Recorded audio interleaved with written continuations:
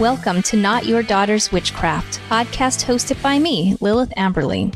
If you're exploring witchcraft for something beyond the aesthetic, if some social media platforms make you cringe and say, "That's not me," if you're looking to build a practice that enhances your life, then you, my friend, are in the right place. Be sure to subscribe so you don't miss a single episode.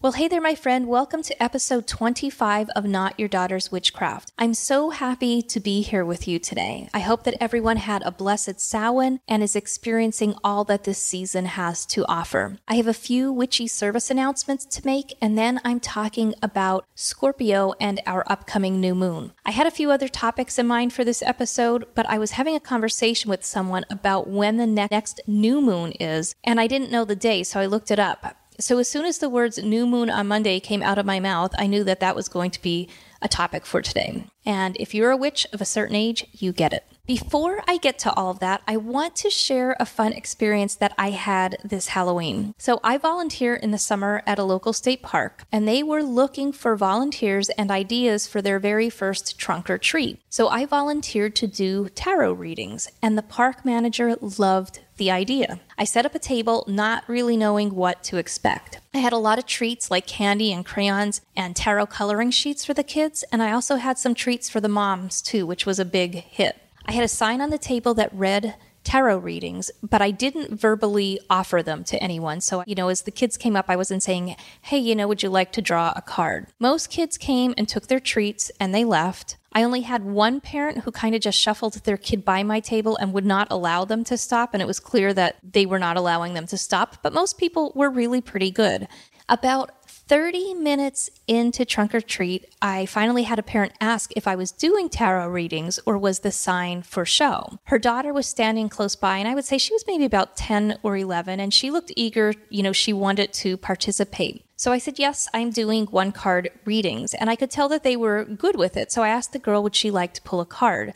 And that really opened the gates for a lot of other people. I started each reading by very briefly explaining what tarot is used for and what it isn't used for. I had a couple very kid-friendly decks and let them choose which one they wanted to use. And then we talked about whatever card they pulled. We talked about the message in that card, and it could have been anything from, saving money to sharing with others, starting and finishing school projects. The kids were really interested, and they took it very seriously. It was really a lot of fun. Again, I didn't offer a reading all evening unless someone asked, and I didn't do any readings without an adult's permission. And I think by that approach, it really went off without a hitch. Here's what else happened. I had just as many adults ask if they could draw a card. So I brought a Rider-Waite-Smith-based deck with me in case this happened. And it happened a lot. So I started that off the same way, kind of explaining what tarot is, what it isn't. And I made it a point to talk about the death card and what it means and what it does not before they pulled a card. So all in all, it was a great evening. One of the biggest surprises was as I was cleaning up, I turned around and I had all of the park rangers at my table asking for a reading. So overall, this was really a positive experience, especially given the fact that we live in a fairly conservative area. So just wanted to share that with you. Next, my witchy service announcements. I spent some time last week revising my general website so that you can access my shop, our community, and all of my content from that site. You can get to everything at lilithamberly.com. I just finished releasing the 4th short video around moon magic, which was all about setting intentions and manifestation. If you missed it, don't worry. All of the lessons are still available to the paid subscribers who received them over the last couple weeks. So you can pick it up anytime. If you're a new subscriber, they're all there. You can go back, pick them up, start with any moon cycle. I want to talk for a minute about what a paid subscription means because it is a huge change from how I published courses in the past. So instead of paying for individual courses or lessons, you pay $8 a month for unlimited access to all of the content I produce, and you can participate in community activities. And that's it. You never pay anything extra. I've been releasing content to paid subscribers about once a week or so, and there's a lot more to come. So I would love to have you join us. As a reminder to our current community members and anyone that would join in the next few days, please let me know as soon as possible if you would like to participate in the winter solstice gift exchange. I really want to get that wrapped up in the next few days. There's a thread in the community where you can just say, yes, I want to participate, or you can email me privately and let me know. My email is lilith@lilithamberly.com. Once I have those names finalized, I'll let you know who you are exchanging with. The only rules are that it is a witchy type gift, so not something that you would buy, just for anyone, the same old, same old. The cost stays under $20, and it is perfectly acceptable to make something, and you ship it to arrive on or before the winter solstice. The second announcement that I want to make for community members is a gift giveaway that I have happening in November just for you. So this is a case of my mistake becomes someone else's gift. I absolutely love the yearly planner Magic of I. It's an astrology-based planner, and it is just a treasure trove of information. Well, I placed a pre-order several months ago, forgot I placed it, ordered it again, and now I have an extra. If you've never seen this planner, go check it out on their website. These planners, they're gorgeous. And I want to send one as a thank you gift to one of our community members at the end of the month. If you're a community member, you don't need to do anything to enter. As long as you are either a monthly or yearly subscriber, your name is already in the pot. The last idea or thing that I want to talk about, so this is something that I've been playing around with. I'm not 100% sure that I will do this yet, but I am playing around with the idea of facilitating a virtual descent journey in December for community members. Before I commit to a date, I want to be sure that there are enough people interested, because it is certainly an investment in my time and in yours as well. Winter is the perfect time to really begin to dig deep, reflect on where we've been, who we think we are, and rise up again, selecting pieces of ourselves that we wish to carry forward. The journey will closely follow the descent of Inanna. I'll send an email out about it, and then we can go from there. Okay, so let's get to this new moon on Monday in Scorpio. The moon actually enters Scorpio on Saturday, so it's making a quick journey through this sign when the moon is at its darkest. So a lot of what I talk about today is affecting the energy of the weekend and into Monday when we actually hit the new moon. Later that day, so later Monday, the moon kind of continues on its way and moves over into Sagittarius. So we've talked about dark moons and new moons before, I believe in episode 23 and way back in episode 4. So this energy around a dark moon, it's quiet, it's shadowy, and it's deep. It's a time to reflect, release, pause, and then typically, we follow up with new beginnings. And today I'm going to talk more about the energy around this particular dark moon and how it might affect us. So now that we know some foundational information around new moons, I want to talk specifically about Scorpio. So Scorpio, the constellation, can be found between the constellations Libra and Sagittarius. Astrologically, it covers the period between October 23rd and November 21st. So what this means is that the sun is in the sign of Scorpio during those dates. But it doesn't necessarily mean that the sun is in that constellation. The zodiac signs were determined thousands of years ago by what constellation was behind the sun at any given time. But over the course of time, that shifts due to the Earth's precession. So precession, in its simplest terms, is that continuous wobble of the Earth's axis in a cycle. And this cycle lasts approximately 26,000 years. So that changes the view of the constellations and individual stars from Earth, kind of on an ongoing but very, very slow basis. The stars aren't moving, we are. So the North Star that we know as Polaris hasn't always been the North Star, and it won't always be. This is also responsible for the astrological age that we're in. The astrological age is determined by what sign the sun is in at the time of the spring equinox.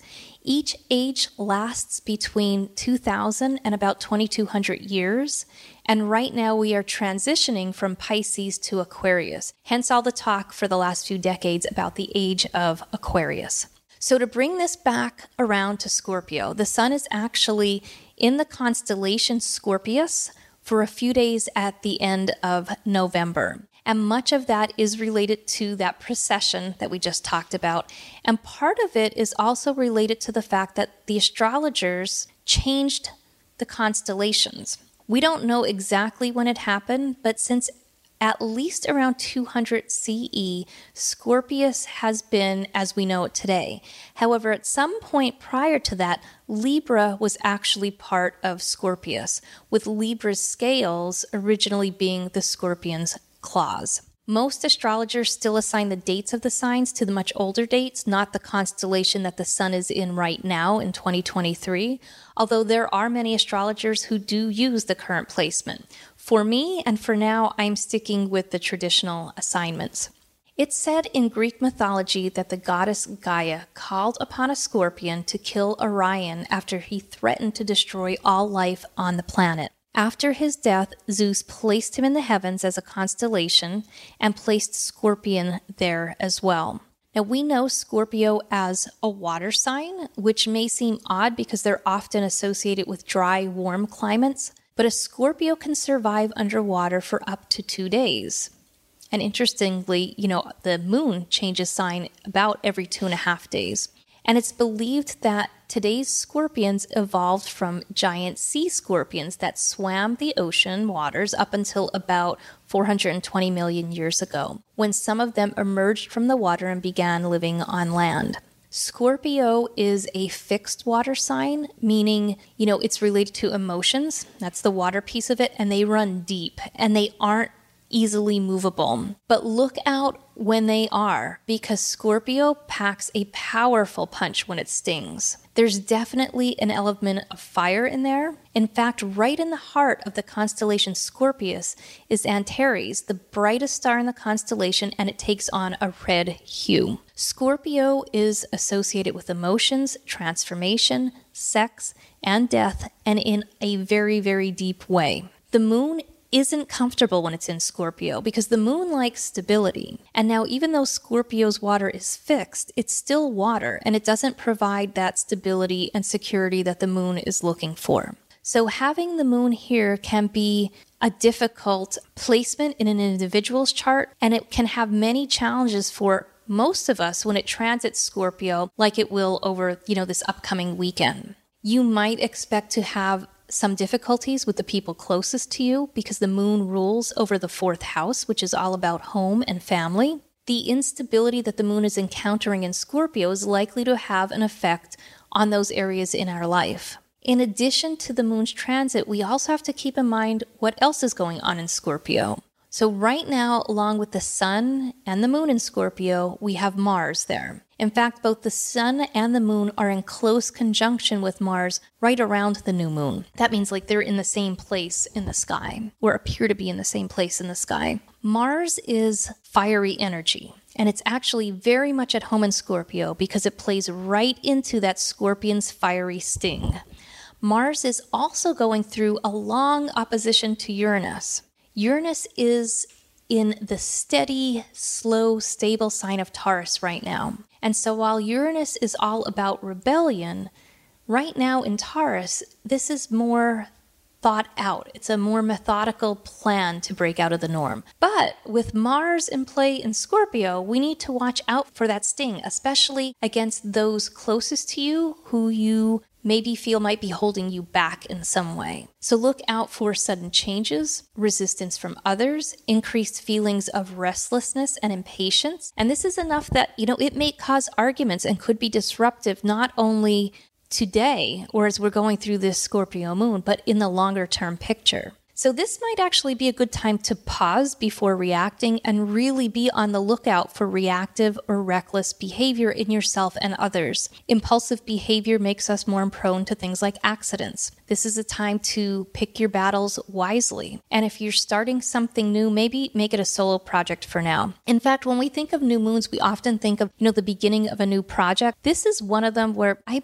might not do that. I think there's probably a couple cases that it might be advantageous, but it might be just one that I kind of sit back and take in the energy that's there and maybe not start something new. So all of this pretty much may affect everyone, But there are certain signs that may be more intense and others maybe not so much. And we're going to look at our individual moon signs. So most people know their sun sign, but not as many know their moon sign. If you don't know your moon sign, you can just go online and create a natal chart. There are several free websites to do this. All you need to know is your date of birth, time of birth, and place of birth. If you don't know your time of birth, you might luck out and the moon was in the same sign all day.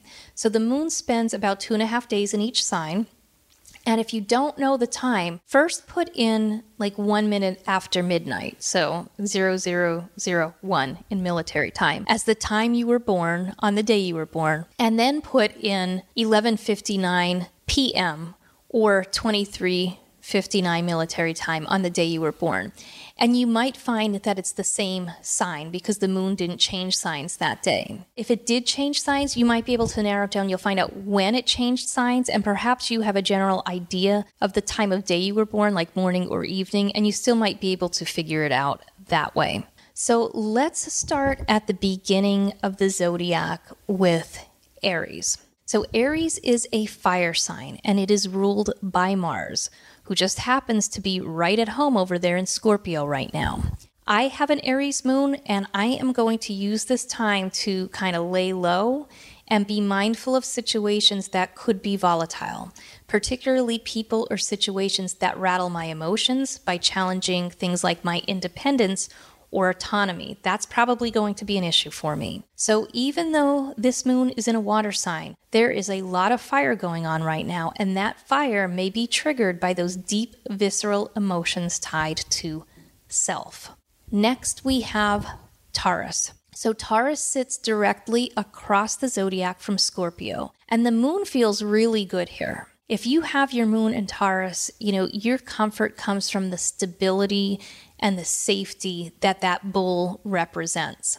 You can feel really uncomfortable when the moon is deep in the waters of Scorpio. And even though Scorpio is a fixed sign, it's still water, which isn't solid like Taurus is. Taurus is an earth sign. So when you get to feeling this way, uncomfortable in your emotions, you are a person that you might turn to physical pleasure to cope. That includes things like food and drink, and with Scorpio involved and Venus ruling your sign, sexual pleasure as well. We also have Jupiter hanging out in Taurus right now, and Jupiter is all about going big. So be on the lookout and be mindful of overindulgence. You could also see this transition shake up the foundations of your livelihood a bit. Next up is Gemini. Often we think of people with a Gemini moon or sun to be those deeply connected to information, communication, and what might be seen as a dual nature of things. However, right now, I want to focus on the deep loyalty that you have for other people, particularly those you are in closest relationship with. Your emotional comfort often comes from that connection. And right now, you need to be aware of that volatile energy that could really shake those relationships up a bit. At the more extreme end, you might have a tendency to be over-controlling.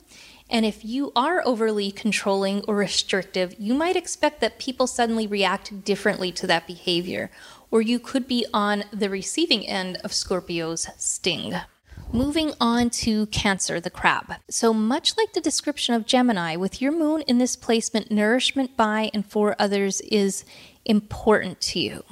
It's less controlling though. This is where the moon is its strongest, as the moon rules the sign and the fourth house in the zodiac cycle, which is all about house and home. So if your moon is here with the crab, you're likely to experience the shakeup and discord of relationships like everyone else. But this is likely to be felt much deeper for you because it's where your emotional center resides, even if it's sometimes hidden by your outer shell. You're often the person who retreats from confrontation because even though you could come out with your claws pinching, you fear being crushed in the battle. Lean into that fear, and while this isn't the time to face it head on, you may be able to help diffuse a situation instead of catalyzing it like so many of us might be tempted to do at this time. For those with a moon in Leo, your emotional stability comes from experiencing joy in life oftentimes. The lion fits perfectly here with its outward energy and the charisma fit for a king. But even the king of the beast has its weaknesses. For Leo sits in the sky as a reminder that we all eventually fall. When we look at the myth